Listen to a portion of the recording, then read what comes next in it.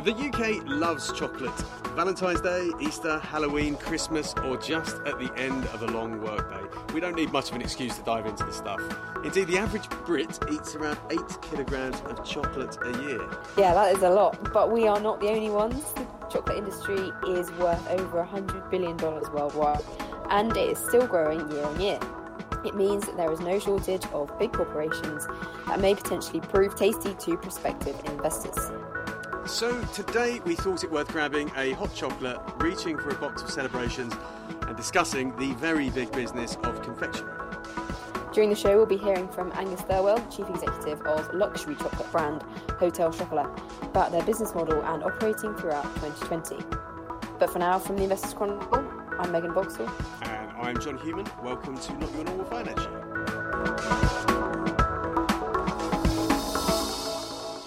So, I think it's my turn to ask the question this week. Kit Kat is the world's most popular chocolate bar, selling over 150 million bars a year worldwide. But which of the following flavours can you not find Kit Kat in? So, you've got cucumber Kit Kat, wasabi Kit Kat, tomato Kit Kat, and seafood Kit Kat. Oh, no. Yeah, well, three of them are real, which is disgusting. One of them is not. Oh... Wasabi and cucumber sound like they might be Asian. So I think those are probably real. Okay. Well, surely not seafood. Seafood, surely that's the wrong one. I would say seafood as well. We'll find out if we click on this link created for us by producer John. Oh, I thought we found out the answer at the end of the show. No, he's changed it this week. Okay. What's the answer? Oh, wow. The tomato is made up. The others exist in Japan. Right. And he's also put, how grim does that seafood one look? I need to see this thing. Oh my God. It looks grim. It does look absolutely grim. So, I guess, you're not in the market for a tomato Kit Kat or a seafood Kit Kat, but you like a bit of chocolate, don't you, Megan? I do like a bit of chocolate, but yeah, that seafood one, it's got a picture of a fish on the wrapper. I've never heard. And a lobster. That is hilarious. Yes, I do like chocolate. I'm particularly into a new brand of chocolate at the moment. I mean, I think it's quite new. I don't know. I've only come across it recently, called Tony's, and I think it's quite impressive that this new brand of chocolate it seems to be doing pretty well in the UK. It's definitely in quite a lot of supermarkets now. You don't see that many new chocolate brands around, like bars. No, it does seem to be a market that's largely cornered by your confectionery giants, Mars, Nestle, and I guess there's a couple of others that I can't remember off the top of my head. Cadbury, yes, of course, Cadbury. Who can forget me? Yes, but it is a market that seems to be cornered. But you're right. This is a new brand, perhaps sort of similar to what we're seeing in lots of other areas of the food market, sort of crafty type of a craft approach to the product. Yeah, I mean, it's not cheap, Tony's chocolate, but it's very good. We have been consuming quite a bit of it in the office. I have been consuming quite a bit in the office. I've had a little bit. So should big companies be worried about little brands like this? I don't know. They did something really clever with social media, didn't they, recently? I remember you telling me about it. Yeah, I don't know whether it was real or not even, but they had brands. So they'd taken like logos of Twix and Mars, and they'd put the Tony's logo within the colours of Twix or Mars or things like that. Their brand is all sustainable, and it's sustainable farming, which is obviously a massive deal in the cocoa industry. And their social media campaign was all about how much Twix costs in carbon emissions and I think potentially use of slavery and stuff like that, and how that compares to Tony's, which was nothing. And then they had got the colours of a Twix on the Tony's logo, and it's definitely eye-catching. In the chocolate's been reviewed by various people, and it's really nice.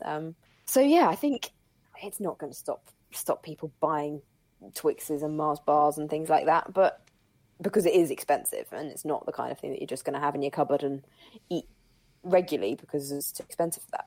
Tony's very interesting, sort of small company, not one that you can invest in, but lots and lots of big companies out there. It's a very large market, as we know, and producer John has given us some really quite extraordinary stats here. Beyond the 8 kilograms, 44,000 calories of chocolate. That is alarming. I can't believe how much that is. 22 days worth of recommended calorie intake. Well, lucky the gyms are open, so everyone can go and burn it off. And what is 80 million Easter eggs sold a year? Yes, which reminds us that we need to address the fact that if you're probably listening to this on Ash Wednesday, when many of you may have given up chocolate for the next 40 days. So hopefully this will sustain you for a few weeks until you can dig into your Easter egg. Absolutely. 8 of them, if you're a child, apparently. 8 per child. My goodness, wow. What are we doing to our children? So the UK is the 7th largest importer of cocoa beans. And the chocolate market worldwide is worth 100 billion. I mean, it is an extraordinarily large market. But are these companies worth investing in? It is a company that, to generate growth, has to resort to seafood flavour Kit Kats, really sort of pushing at the limits of how far it can innovate and grow. I think the fact that a company can sell seafood flavoured Kit Kats is quite a lot of credit. Yeah, I mean, I think it's extraordinary that this product has... I mean, there's some of the biggest companies in the world. We have a town in the UK which was created just for the production of chocolate, which is going to start being used again for the production of chocolate. Mondelez is bringing Cadbury production back to the UK. And yeah, it is amazing. They are extraordinarily big companies, some of which literally make all their money from sweets. Mars is the biggest chocolate manufacturer in the world. It's not a listed company, it's a private company. It's actually, I think it's the biggest, one of the biggest. 18 billion. Net sales last year. Yeah, I think it's one of the biggest private companies in America, but that's largely from Mars bars and M&Ms. They make chewing gum as well. It's the company is actually called Mars Wrigley. But yeah, Ferrero, also a private company, $13 billion of sales last year. Obviously, that includes Nutella, which is a fantastic product. Not really sweet, is it really either? I like to, it's good to see Haribo down there, number 9 on the list. $3.3 billion worth of rubber sweets every year. It's quite extraordinary. I mean, yeah, one of the places. I mean, look at all these names that we got here. You know, your Lindt and Hershey's, and it kind of makes me think of airports, and it makes me think of sort of walking through and seeing all this confectionery everywhere, along with all the booze and whatnot. Have these companies had a good or bad lockdown? Have they what they've lost in sort of those sort of out and about sales, snacking and airports, duty free? Have people been making up for it by dashing off to the supermarket and stuffing their face in front of Netflix? Well, Mondelez, which is the biggest listed chocolate company, has recently reported earnings for 2020, and they did beat their estimates. And they have seen, quite extraordinary growth in North America, 14% growth from revenue growth for a company which largely makes chocolates is, quite incredible. So, it seems like they're not really missing out on the airport consumer. It's, people have been buying a lot for home. Yeah. We had a bit of Christmas. That was about it. One thing I missed out on this year was stuff from Hotel Chocolat, which I would generally pick up whilst up in town, and they've all been shut. See, this is something that I found extremely interesting about the Hotel Chocolat numbers. I was so sure that they were going to be really, really badly hit by lockdown, and the fact that it's the kind of, surely Hotel Chocolat chocolate is the kind of thing that you see on your way out of a shop and you just think, I need to get something else for my granny, and so you pick up a chocolate bar. Stocking fillers, all sorts of little things. But it seems, I always thought that Hotel Chocolat was something that you see and you think, that looks nice, rather than I must go out and buy Hotel Chocolat. But apparently that is not the case at all, because they had a pretty decent year, all things considered. And they had a very, very good Christmas. Which means that people are actually going out and seeking Hotel Chocolat chocolates. I mean, we had loads of my family had loads of Hotel Chocolat treats given to us and given out for Christmas. My dad is a think he's a shareholder, but he's definitely a fan of the company, which may be why people tend to give us Hotel Chocolat stuff. But yeah, they have carved out a niche. They seem to have battered away all the rest of the competition. I mean, you don't see Thornton's anymore, which is now owned by Ferrero. And in the UK, they are pretty much alone in the high-end chocolate area. They've done an amazing job. Yeah, absolutely. I guess a lot of their sales over Christmas would have come through the web. I presume, like any good retailers now, they have a kind of very, very sort of mixed up go-to-market offering. Yeah, absolutely. Perhaps we'll hear about that from their chief executive, Angus Thirlwell, who producer John spoke to this week.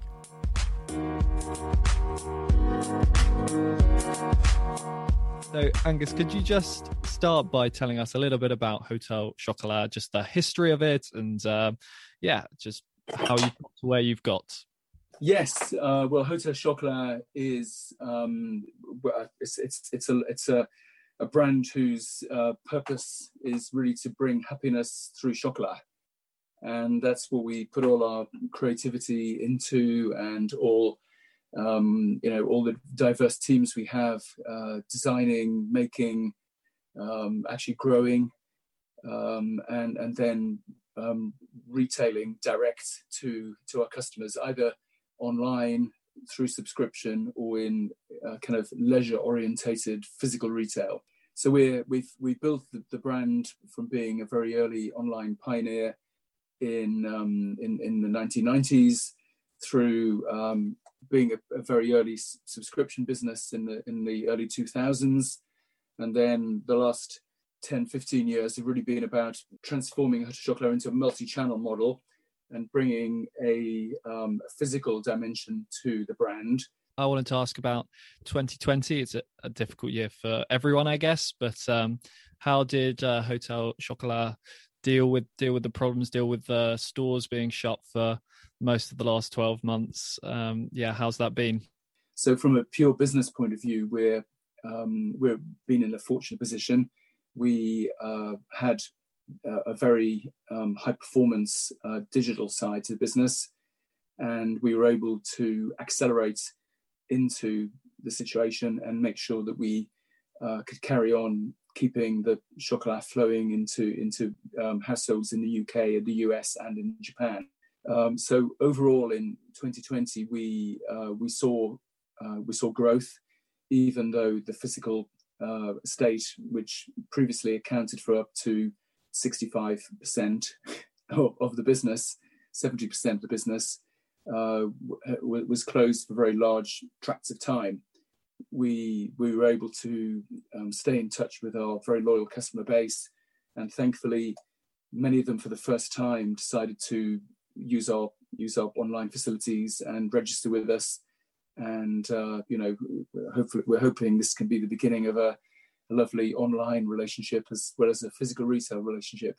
It's going to be interesting to see what sticks for businesses, sort of touch wood, when we come out of the pandemic. Is that sort of online growth a model you'd like to stick more closely to?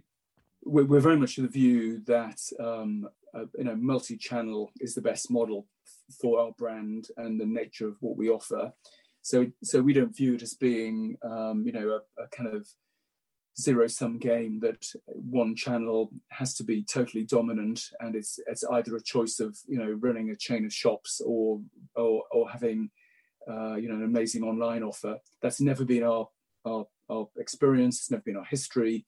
We started as a pure play online business, and then voluntarily and with our eyes open of what, in addition to the online model, physical retail could bring, we then started building out our multi-channel offer and this is ongoing, and enjoying very fast growth as a consequence of making the multi-channel model work. So we are doubling down on the investments behind digital. That's completely out there, and we've been very clear about that. We can see that there's an opportunity to accelerate our plans that we already had for digital because of this fundamental shift in consumer behaviour, and we think that some of it will rebalance, but there's definitely going to be a very strong ongoing behaviour shift, and we're conscious that as a brand we can be of service to a household in many different ways. One of those ways is very conveniently, if you like, delivered by having a nearby physical Hotel Chocolat that you can just pop into on your way walking down the high street, or your way out of a big city in a train station. And, you know, we love that dimension.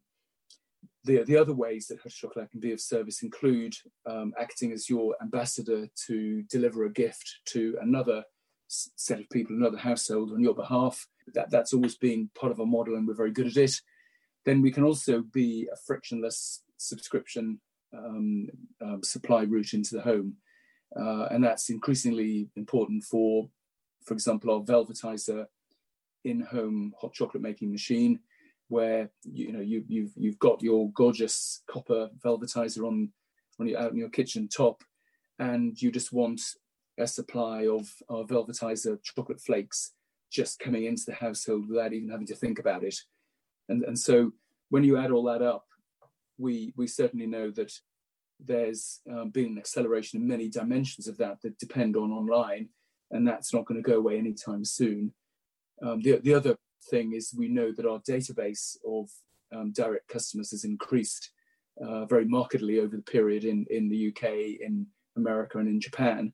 And again, that is the very foundation of future growth for a direct business, which is effectively what we are. I was interested to learn that you own your own cacao plantation down in St. Lucia.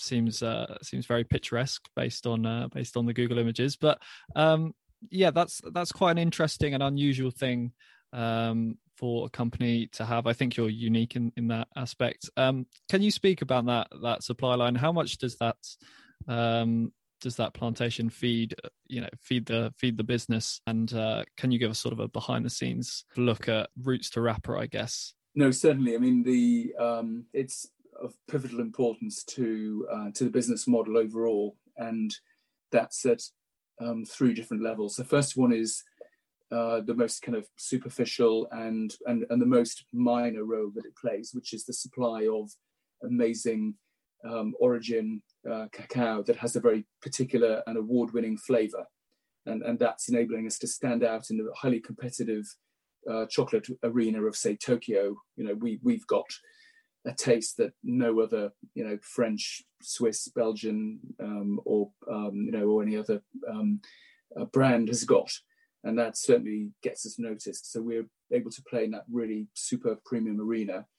The second thing is it makes us able to look at the world of chocolate in a very different way, because we're able to marshal all the knowledge that we've acquired by actually getting our fingers in the dirt and growing the cocoa from seedlings, and knowing everything about the cocoa as a kind of super plant. It's just the most fertile way for us to develop the brand and think of new ideas.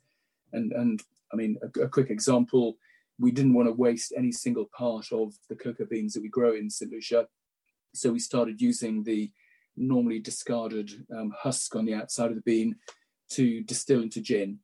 We now have a multi-million pound gin business with a very distinctive cocoa edge that's best served with a twist of orange. And again, that's a key part of what sets us apart as a brand when we're pitching to the most discerning landlords in Tokyo. They love that, and that's borne out by the way the Japanese consumers are behaving as well. Then finally, the third element is really all about the sustainability of cocoa, and we very much view our Rabo estate and cocoa farm as being the thought leader in our business, and increasingly in the outside world, of how cocoa growing can be truly sustainable, economically, socially, and environmentally. And so we really shouldn't be in a position of lecturing other people on how to do their cocoa unless we know ourselves. And having that model farm where we pioneer new techniques, make all the mistakes on our own bill, and then only take the best ideas forward is how we want to operate. And so although Rabo only accounts for a very small percentage of the cocoa that we use in Hotel Chocolat, the influence of it is massive, and particularly in the sustainability arena, and knowing how to, for example, encourage our farmers in Ghana to grow cocoa gently for the earth, gently in terms of working with other humans, and rewarding that type of approach, where we don't actually own the factors of production, we don't own cocoa farms in Ghana, but we're the partner, we're the buyer, the long-term partner, and having that joined up, knowledgeable approach based on being another grower means we can evolve to a much better sustainability situation with cocoa and the way it relates to the luxury end, where all the margin is. And it's our brand mandate to join the worlds of agri cocoa with the worlds of luxury chocolate, to everybody's benefit. It really should be to everybody's benefit. And just finally, Angus, looking forward to the rest of 2021, you must be praying that lockdown restrictions lift as soon as possible. Are any stores under threat going forward of permanent closure if lockdown restrictions cannot be removed? Not because of COVID restrictions. We're not going to knee jerk into anything. We haven't made any redundancies. In fact, we've been hiring all the way through the pandemic because we've been in growth, and we very much take a long-term approach to the partnerships we have with property, as with any other of the stakeholders in the Hotel Chocolat ecosystem. So there's no doubt that things have changed, particularly in the UK and America, with regards to the physical property scene, and we have short leases, we have lots of break options coming up, and we have plenty of opportunities to sit round and have a hot chocolat with our property owner partners and work out together how do we get through this, how do we continue working together for the next decade or so, and kind of share the pain between us. Thankfully, most of the landlords that we work with are completely in the same mindset, and we've got no plans to do anything draconian, but clearly we've got to do the right thing with the resources of the company, and it's all about the return on capital that we can make. So if a particular location is just not going to work, and the landlord is not going to make zero effort to try and work with us, then if we have an opportunity to elegantly repurpose that investment into more digital marketing, we'd be crazy not to take a close look at that. Great, Angus, thank you so much for joining me. I'm going to go have a hot chocolate because you've put that in my head. But yeah, thanks again. Thanks very much. John, nice to chat. Thank you very much.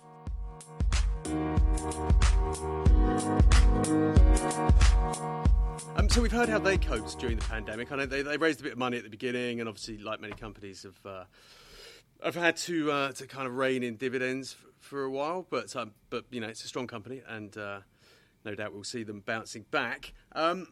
We talked briefly about the pandemic and how the sector's coped. Let's come back to that. I mean, a bit of comfort eating, I think, at home. What's this lipstick effect that I hear about?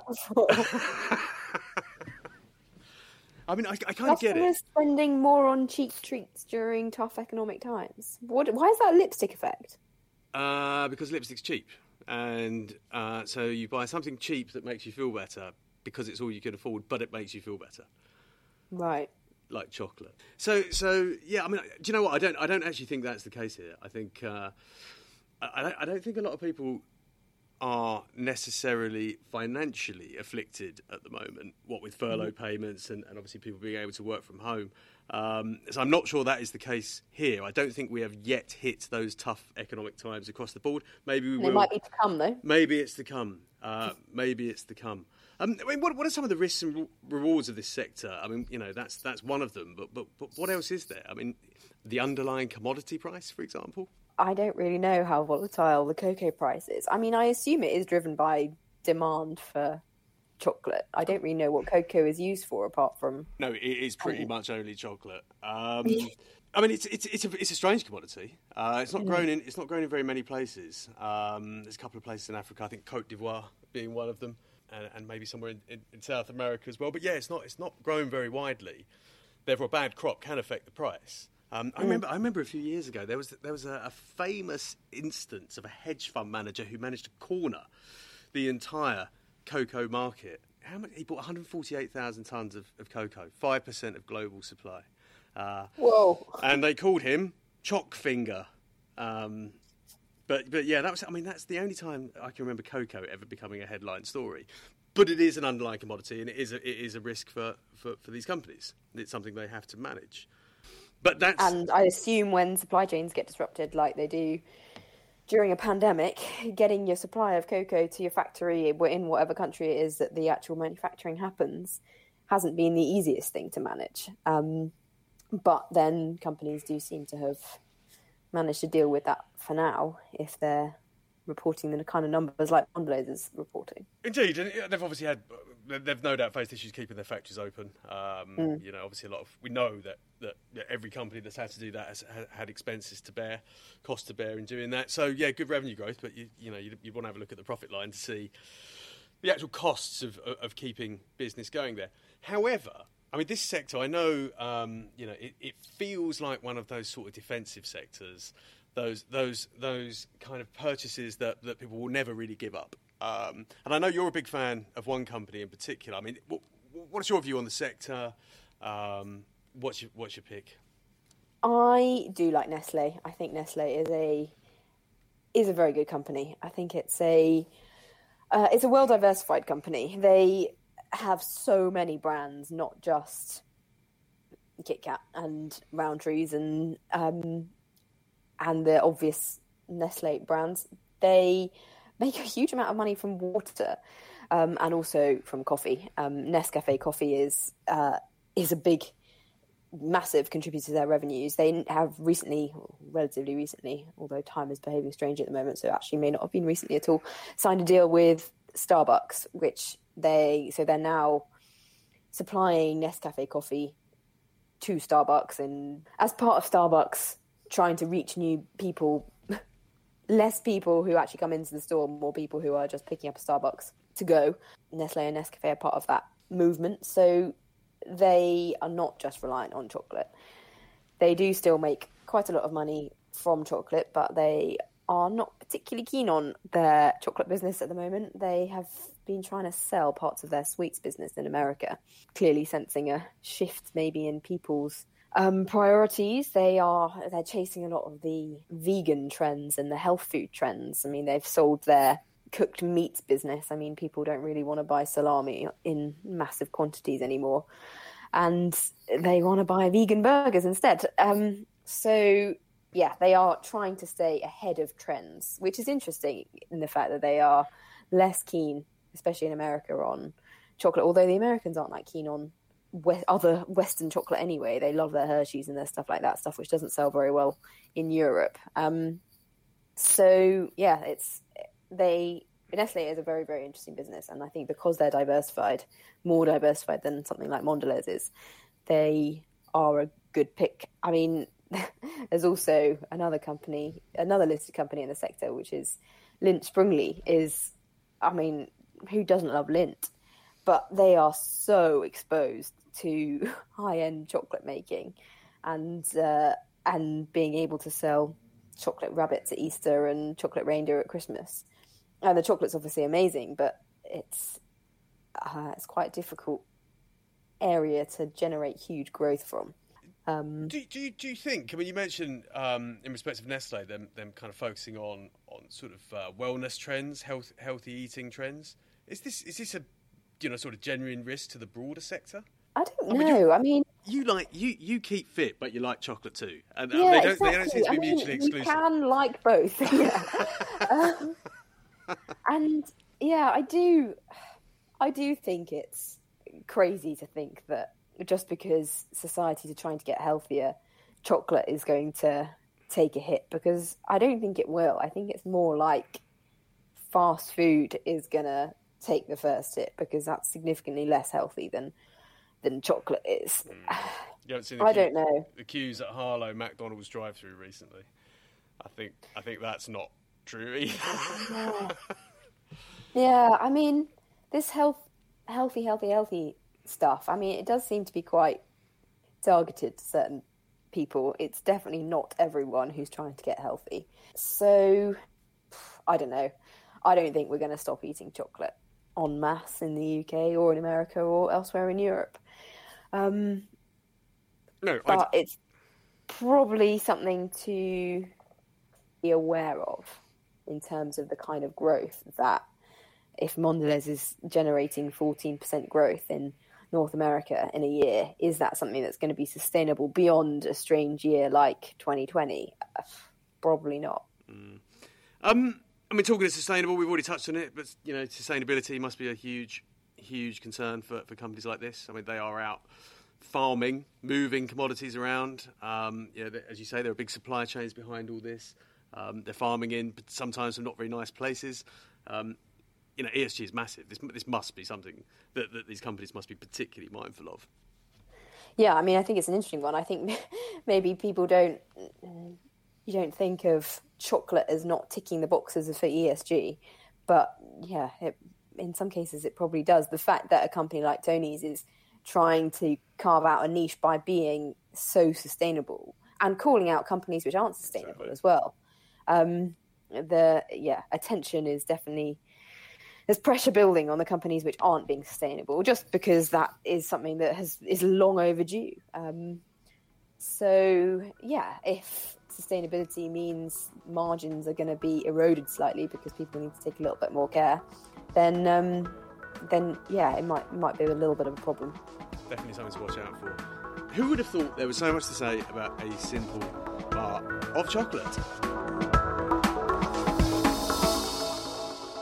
We have a question this week from Paul in Leicester, which I'm going to fire at you again, Megan. So here's the question.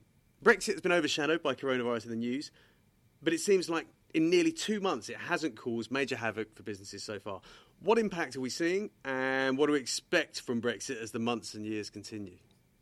Well, I'm not sure about the havoc thing. I think maybe the reason why it doesn't seem to have caused too much havoc is because the media has something which is capturing more eyeballs right now, which is coronavirus and the rollout of the vaccine. I do think businesses are struggling, especially small businesses, with the impact of Brexit. I think the actual, we've signed a deal which seemed to focus extremely heavily on fishing rights and not a lot on very much else. And small businesses in particular are really, really struggling because of the uncertainty, because they don't actually know still, even though it is 2 months on, exactly how trade with Europe is supposed to work going forward. And there have been delays at ports, and there have certainly been issues in terms, the travel thing isn't a problem right now because people can't travel.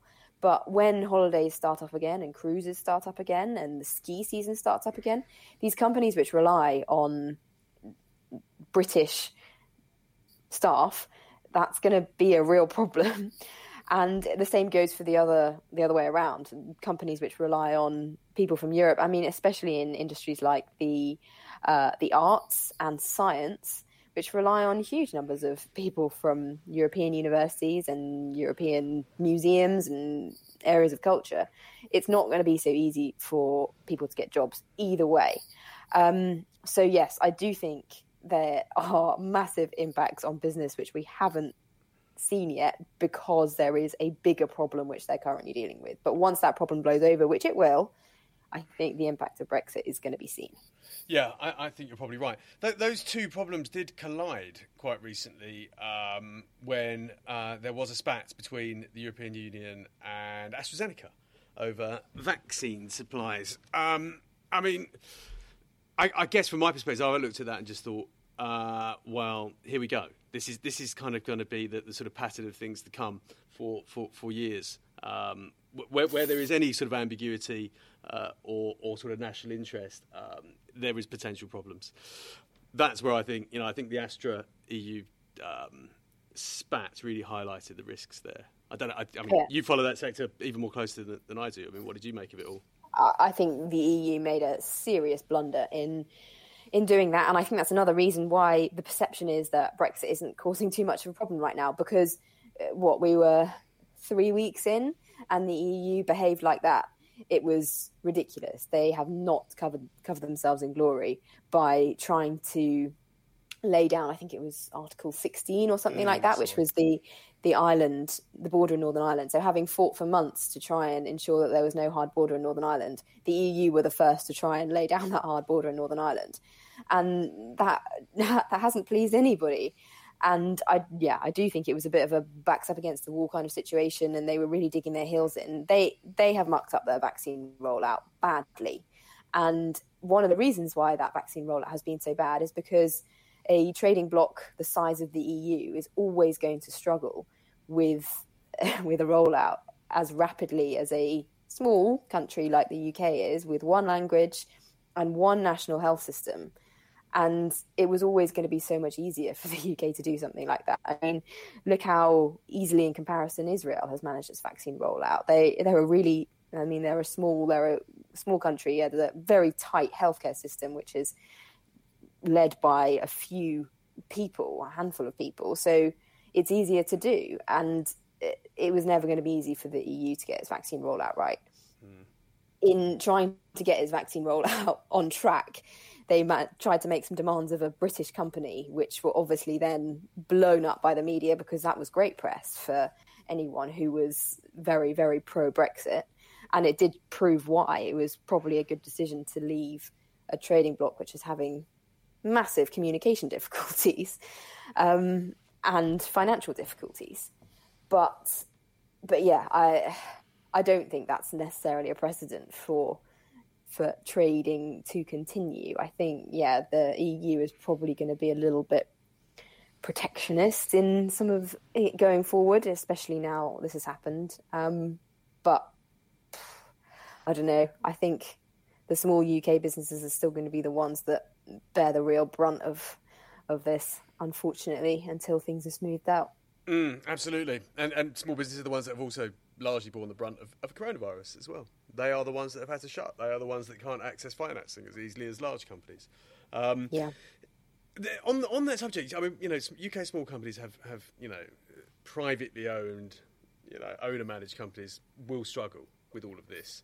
But the UK market's doing really well and seems to be coming back into fashion. The lifting of that sort of Brexit shadow has kind of done wonders for the UK market. I mean, is it the Brexit shadow lifting, or is it the vaccine rollout? Surely it's a combination of the two. Yeah, I mean, I think the attention around the vaccine rollout and the fact that we are going to be the first nation to vaccinate ourselves out of lockdown, that is, of course, that's extremely positive. The pound is at the highest level against both the euro and the dollar than it has been for several years today. So, yeah, there's definitely a lot of positive sentiment around the UK business, which is ironic considering being less than a week since we had news of a 10% fall in the UK economy, which is pretty atrocious. And had that news come out this time last year, I think everyone would have been quite terrified. I think it's premature to say that the UK economy is ready to start firing again. I don't think the fallout from what lockdown has done, not just to the economy, but people's willingness to work, people's willingness to be productive, is yet to be felt. No, I would tend to agree. In fact, I almost completely agree. And but I do think Brexit is still there, lurking in the background as well. the markets are very much in risk-on mode at the moment, so we can ignore all this stuff. We can ignore all this stuff. Just ignore it. Paul from Leicester, just ignore it. Don't ignore it. But then it is almost, and this is a question that I put to Carson Block when I spoke to him a couple of weeks ago. What on earth can the rational investor do in this kind of situation? Because if you're looking at the markets right now and you're thinking as an investor who has keeps value in their mind or keeps up valuations somewhere in their mind, and as you should do, and thinks logically about what has happened in the last year and whether that reflects what's happening in the markets. No, it doesn't reflect it at all. The markets are behaving with absolute madness. But if you think that to yourself, you're missing out. It's crazy. It's absolutely crazy. So yes, don't ignore it, but also ignore it, because there's no right answer. There is absolutely no right answer at the moment. Eat some chocolate. Enjoy yourself. Absolutely. The wonderful grey areas of investing, where there is no such thing as a wrong or right answer. Yeah. Definitely eat some chocolate. Anyway, thank you, Megan. It's been great chatting, as always. That's all we have time for this week, I'm afraid. But do remember to keep sending in your questions to icpods@ft.com or reach out to us on social media. We'll be back next week to discuss all things cars. Thanks for listening. See you all next week.